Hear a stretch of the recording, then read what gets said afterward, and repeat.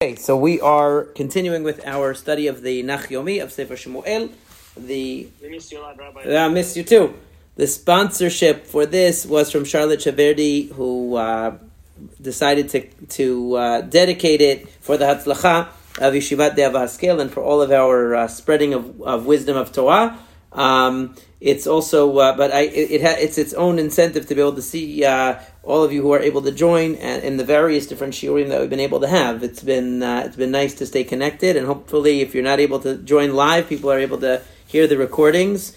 And I'm making my best effort to be, to stay as connected and involved with everyone as I can, through the learning online. So, Baruch Hashem, I'm happy to see it's continuing and it's working out at least as best as possible. We left off yesterday actually in the first perek. We're on pasuk kaf, and as I mentioned, I split this perek into two parts, mainly because there's too much content and there's too much depth to it. I did not want to gloss over the beauty of the components of the perek and the important lessons. So yesterday we talked about Tfilat Chana. And it's the prayer of Chana, not what's called Tfilat Chana, because usually we talk about Tfilat Chana, people are thinking about the prayer that she says at the end. We're going to get to that, but more about her original prayer, where the transformative prayer, which she leads to, her conceiving Shemuel, and that we're up to the 20th pasuk rather, pasuk kaf. She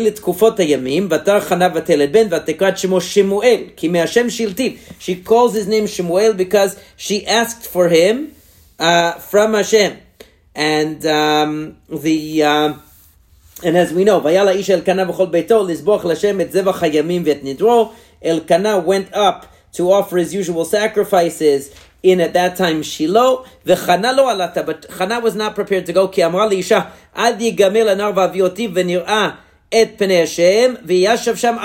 She said, no, I'm not going to come with you this year, even though she would typically come whenever he would go to make a pilgrimage to Shiloh. She didn't want to come. She said, I'm not going to bring him until such time as he's ready to appear before God and stay there forever. And as we know from history, back in those days, it would be typical for a woman to nurse a child even as long as up to 5 years of age. So we're talking about Shmuel being a kindergartner or first grader, maybe, when he is brought finally to Shiloh.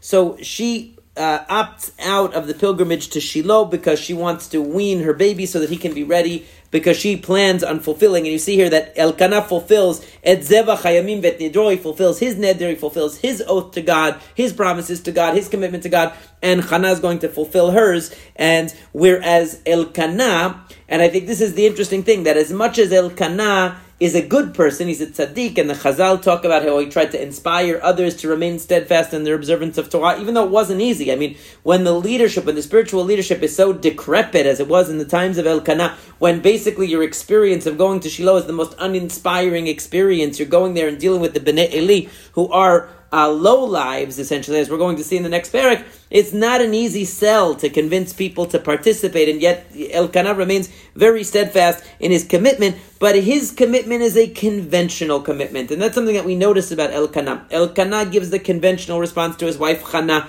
of, don't worry about it, you have me, we love each other, we have romance, we have a marriage, don't worry about not having children. Here he gives a conventional response to Elkanah, okay, do whatever you want. I'm going to do my traditional action, my conventional action of service of God. You've decided to do something unconventional and different. I respect you. I allow that to happen. May Hashem fulfill his promise, meaning may Hashem fulfill his end of the deal. You asked Hashem to make this child the child that was righteous and who was going to be great and going to be a great leader, and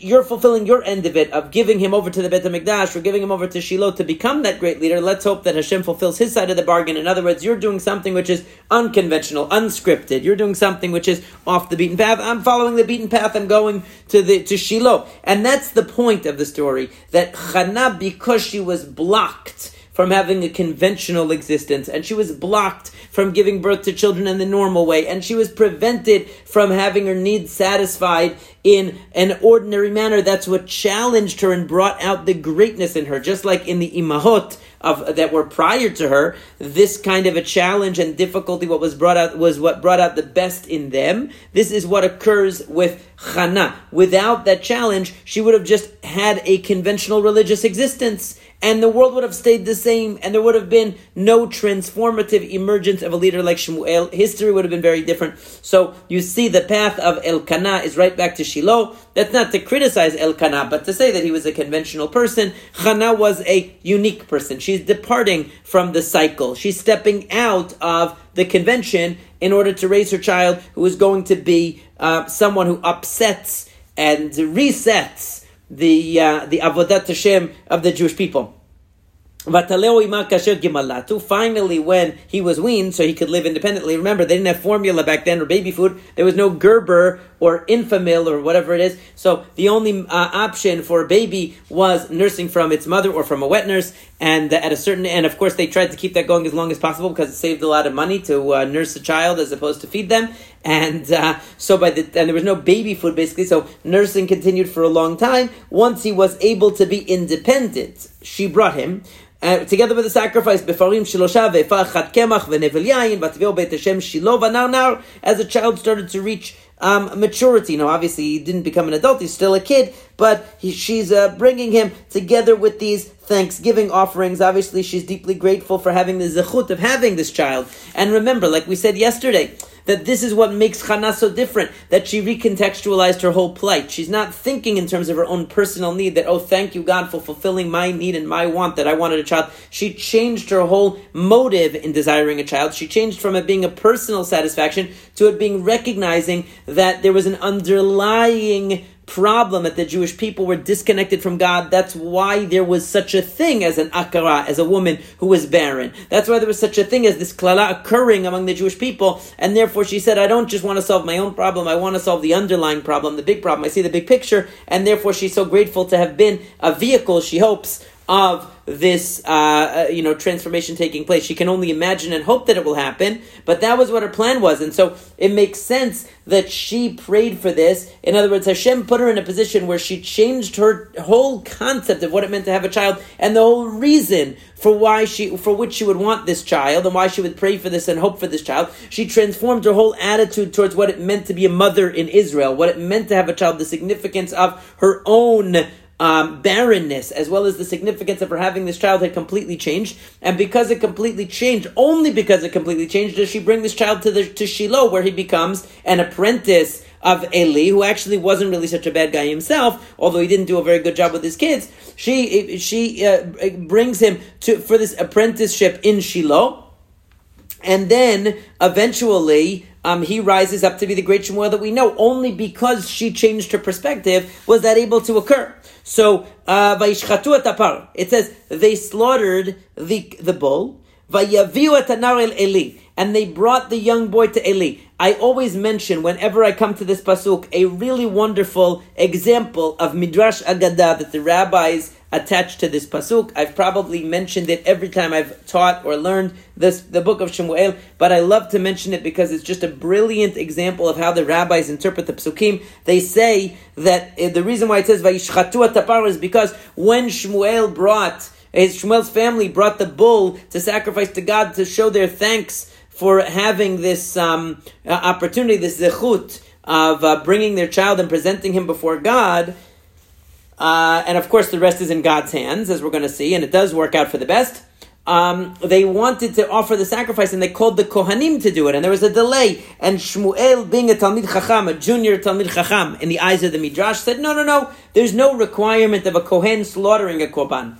Only the rest of the service has to be done by Kohanim, but actually the slaughtering doesn't, and that is the halacha. The halacha is that a zar, a non-Kohen, is allowed to do the slaughtering of a korban.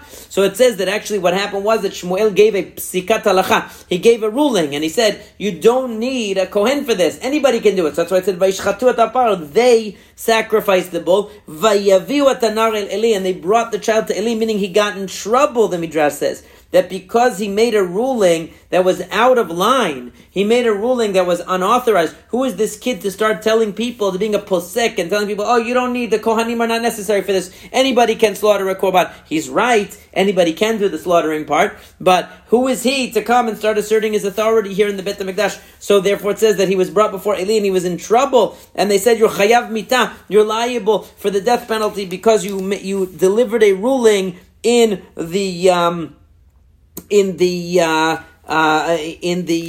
presence of the master, meaning in the presence of Eli, who would be the one who should really be making decisions. They brought, you dared to offer your own ruling, and therefore they brought him basically like he was arrested. And that's why it says, Vatomer biadoni, that's how they explain the next pasuk, that Hannah said, please my master, meaning she was begging Eli not to kill Shmuel for this insubordination, right? So, but the real pshat is that they slaughtered the bull, and then she was just explaining who she was.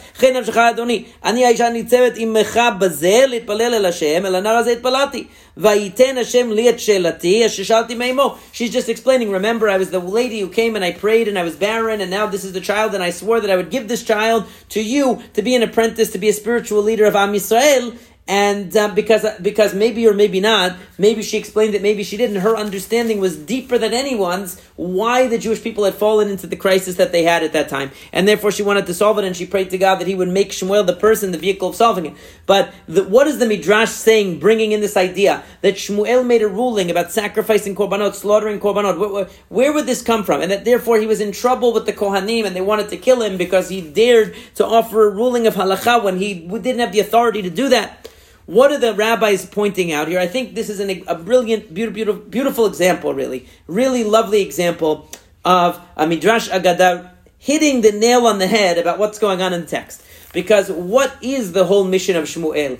To upset, to disrupt the hegemony that the Kohanim have over the religious services and the religious life of the Jewish people. The Kohanim are supposed to play a certain role, but at this point, they had become entrenched in their position and totally corrupt, and they were taking advantage of that position for their own enjoyment, their own material benefit, without any regard to any higher purpose, as we're going to see elaborated in the prakim that come ahead. So what Shmuel really was doing was undermining them. He was a Levi, not a Kohen, but he was undermining them by coming onto the scene and establishing himself as a religious authority. Eventually, he will become the universally recognized prophet and leader, spiritual leader of Israel. He basically pulled the rug right from under the Kohanim, because up until that time, everybody associated religious leadership, religious authority, religious power with the Bnei Eli. And of course, it was a gigantic Chilul Hashem, because the example that they set was horrible, and the impression that they gave people was very destructive. And was totally incorrect, total distortion of Torah, total distortion of mitzvot. That's what they were giving. He comes along and he upsets the whole thing. They symbolize that. The rabbis beautifully show that he's symbolizing that by saying, hey, a Kohen doesn't have to be the one to slaughter the sacrifice, only the rest of it has to be done by the Kohanim, meaning that this upstart is already challenging the halachic authority of the Kohanim. They don't have to be the ones who are the religious leaders in every sense. If they're not the wisest and the most knowledgeable and the most excellent examples of what Torah is about, then they don't have to be the authorities in any way other than what the halakha requires, which is that they do the sacrifices in the Beit HaMikdash from the slaughtering and on, but not before that. Meaning Shmuel was asserting his very presence. What the rabbis are saying is the very presence of this kid, who was not part of the team, who was not part of the family, who wasn't a Kohen, was not an insider, was an outsider coming in to borrow a phrase, to drain the swamp. He was coming in to drain the swamp, to borrow a modern phrase. So because he was doing that, his very presence was threatening the authority and the power and the hegemony and the monopoly that the Kohanim had. That was what the Midrash, I believe, is trying to say, that they wanted to kill him. In other words, they used the example that he challenged their entitlement to do the slaughtering of the korban, or their exclusive right to doing the slaughtering of the korban as a non-Kohen. But really what they're getting to is that his non-Kohenness made him an outsider, not one of the insiders, not somebody who was like a Washington insider, as they say in the U.S. He was somebody who came from the outside to upset and disrupt the system, and they perceived that and they knew that, and of course eventually he does succeed in pulling the rug out from under them, but the very fact that he's there is a challenge to their monopoly on the religious life of the Jewish people, and using that example of where the halakha actually allows a non-Kohen to edge in on the territory of the Kohanim through the slaughtering of their own sacrifice is a symbolic nod to this breach that Shmuel was making with his presence into the world of the Kohanim. So in any case, we know that V'gam anochi shaltiu l'Hashem kol hayamim asher haya hu shaul l'Hashem v'yishtachu sham l'Hashem. And then Chana says, look, for his whole life, this child is given to Hashem. I wanted this child not for my own satisfaction, or maybe you could even say, I changed what my idea of satisfaction is. I don't want the petty personal satisfaction of having a child. I want the satisfaction of seeing that a new leader can arise in Israel, that can turn things around, that can make things better, that will be an outsider, who will have the knowledge and education that is offered by Eli Kohen, but without the kind of a membership card to the club of the Kohanim that leads to the corruption that we now see, and perhaps he'll be able to pull the Jewish people out of the mud of their spiritual downfall, the spiritual total disintegration that they've undergone, and will be able to restore them to a level where they will have the zechut, where there won't be any more barren women anymore. There won't be any more suffering, any more klala. Will be living under the bracha instead of the klala as a result. So that was her prayer. Now we come to what is called Tfilat Chana. Now Tfilat Chana is in the beginning of the Siddur. Every Siddur has Tfilat Chana. It's a good thing to know by heart. I used to teach children to learn it by heart. It's a beautiful prayer. Let's take a look at it, and I want to share with you one of the problems that everybody raises with Tfilat Chana, and why it's not really a problem, in my opinion.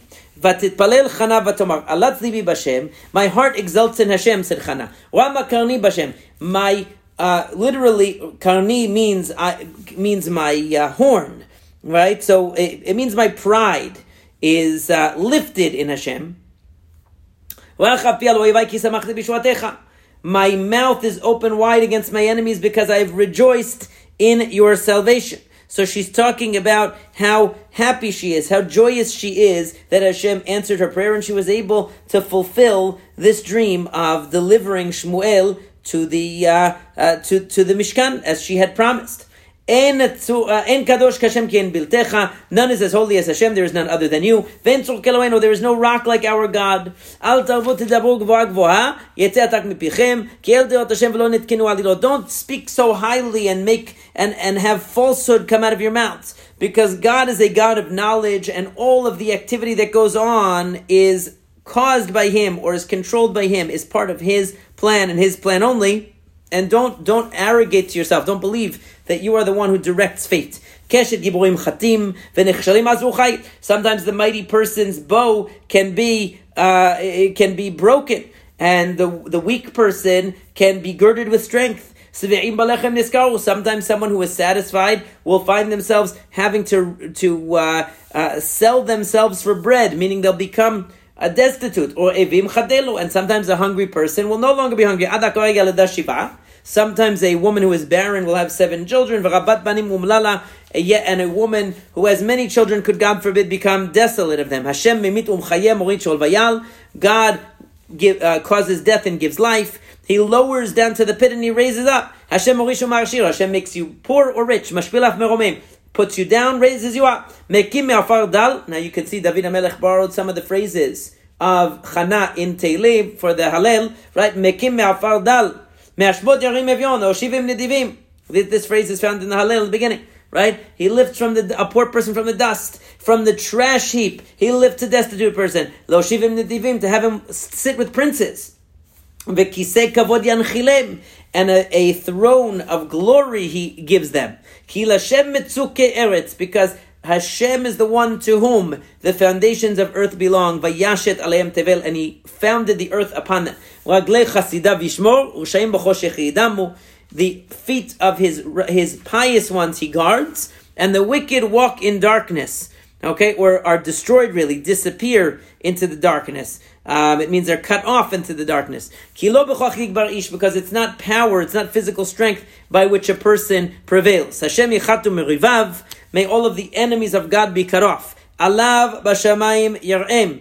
That upon the enemies of God, really, it's talking about in heaven they roar.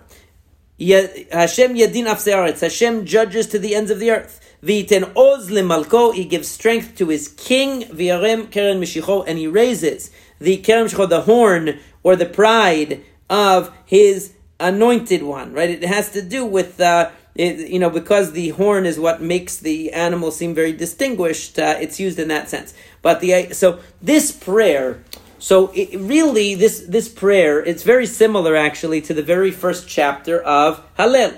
This prayer is a description of how fate is in the hands of God, how a person's circumstance is subject to the will of God and can undergo a complete transformation in a matter of a moment. An individual who one moment ago was wealthy could become poor, poor could become wealthy, powerless could become powerful, in a position of victory could be losing. All of these things, someone who has many children could have none, or someone who has none could have many. All of these things are fully in the hands of God, and God's plan is the determining factor in all that plays out in the world. That's really what the prayer is about.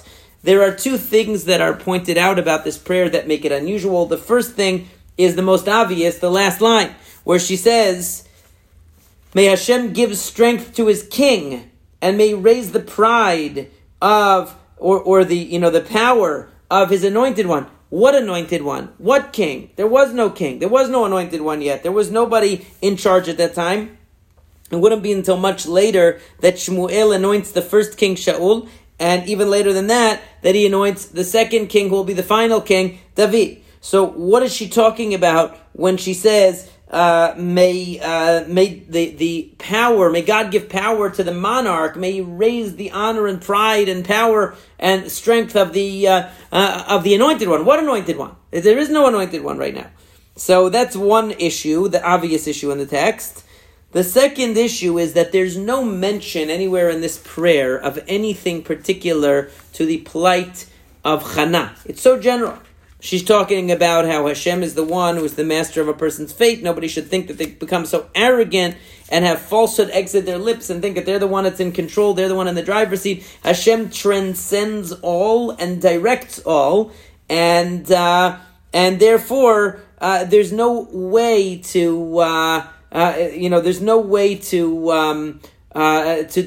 feel that, for a person to feel that they're in the driver's seat of their own life, let alone the life of the nation or the world. Everything is ultimately in God's hands, and the particulars of our circumstances are subject to factors beyond our control. That is all true, but that has nothing to do with Hannah's particular plight or Hannah's particular experience. And therefore, I've heard some even rabbis. I'm not going to mention names; doesn't really matter. I've heard rabbis even say, and I've seen in books, even by. I'm talking about Orthodox rabbis. I'm not talking about people who challenge the validity or the or authenticity of the story. I'm talking about people who look at this and say, this Tfilat Chana at the end obviously was not related to the experience of Chana. It was just a general prayer that either she said or that she recited, that was an already established prayer that people said. It was a prayer of thanksgiving. It was like a Hallel that she said, and it had nothing to do with her life. It was just a standard kind of a Hallel that she either composed or that she recited. There was already a fixed text that existed in her time, and that this was not really supposed to be related to the particulars of her life, because there is nothing particular about it. And in fact, not only is there nothing particular about it, it seems to be anachronistic, because it's talking about there being a king and there being an anointed one, and that didn't happen until much, much later after the time of Hannah. Maybe she was an old woman at the time that it happened. I don't know what her age was at the time when David was anointed, if she was around still. I don't know. But the point is that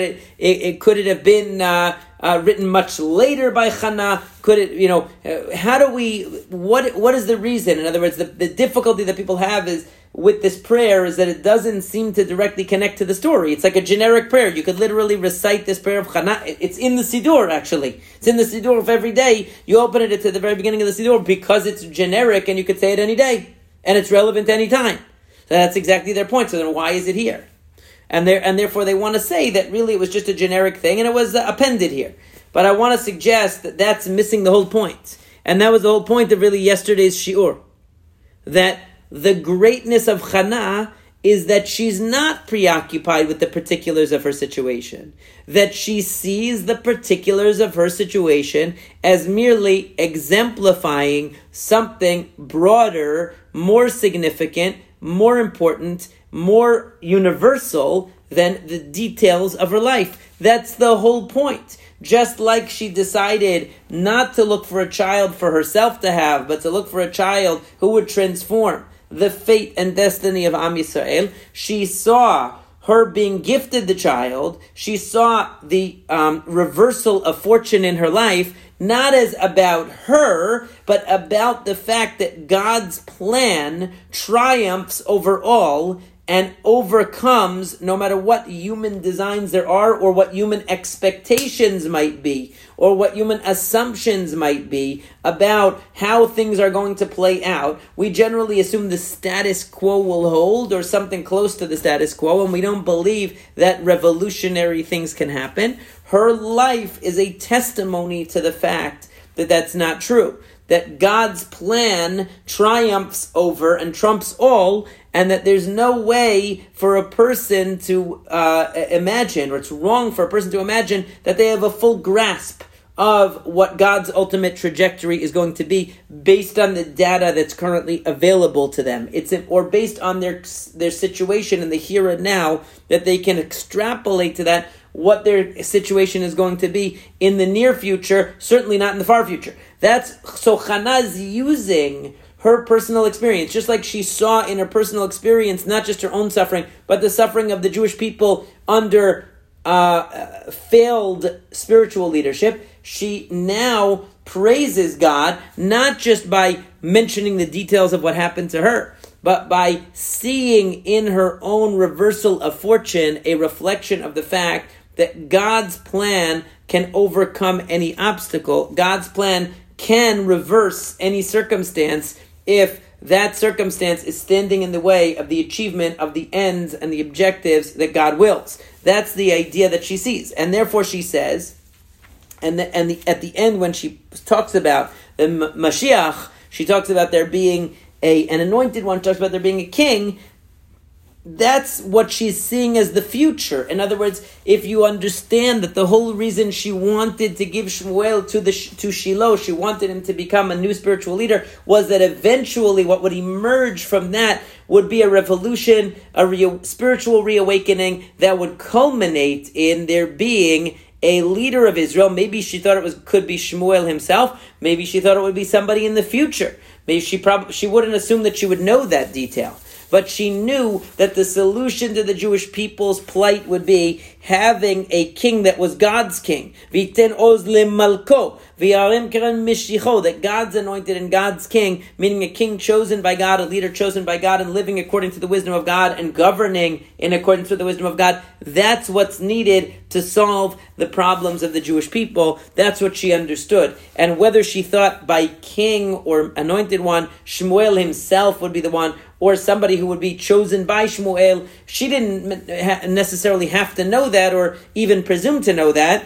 But the idea is that she was looking forward to the big picture, that in the same way that her fortunes were reversed, in the same way that a poor person can become rich, a rich person can become poor, a sated person can become hungry, a hungry person can become sated, a barren person can have children, a person with children can become barren, and so on. God can reverse fortune. God can transform. Now that Shmuel is in place, God can transform the circumstances right now of chaos among the Jewish people, of religious apathy or religious corruption, and a lack of guidance, a lack of unity, lack of leadership. He can transform that into a nation that is united under the leadership of a qualified, divinely chosen leader that will emerge. That is really what the Tfilat Chana, in my opinion, is about. So, on the contrary, it's not an anomaly here. It's not something that just got tacked on to the end of the story. And you will, if you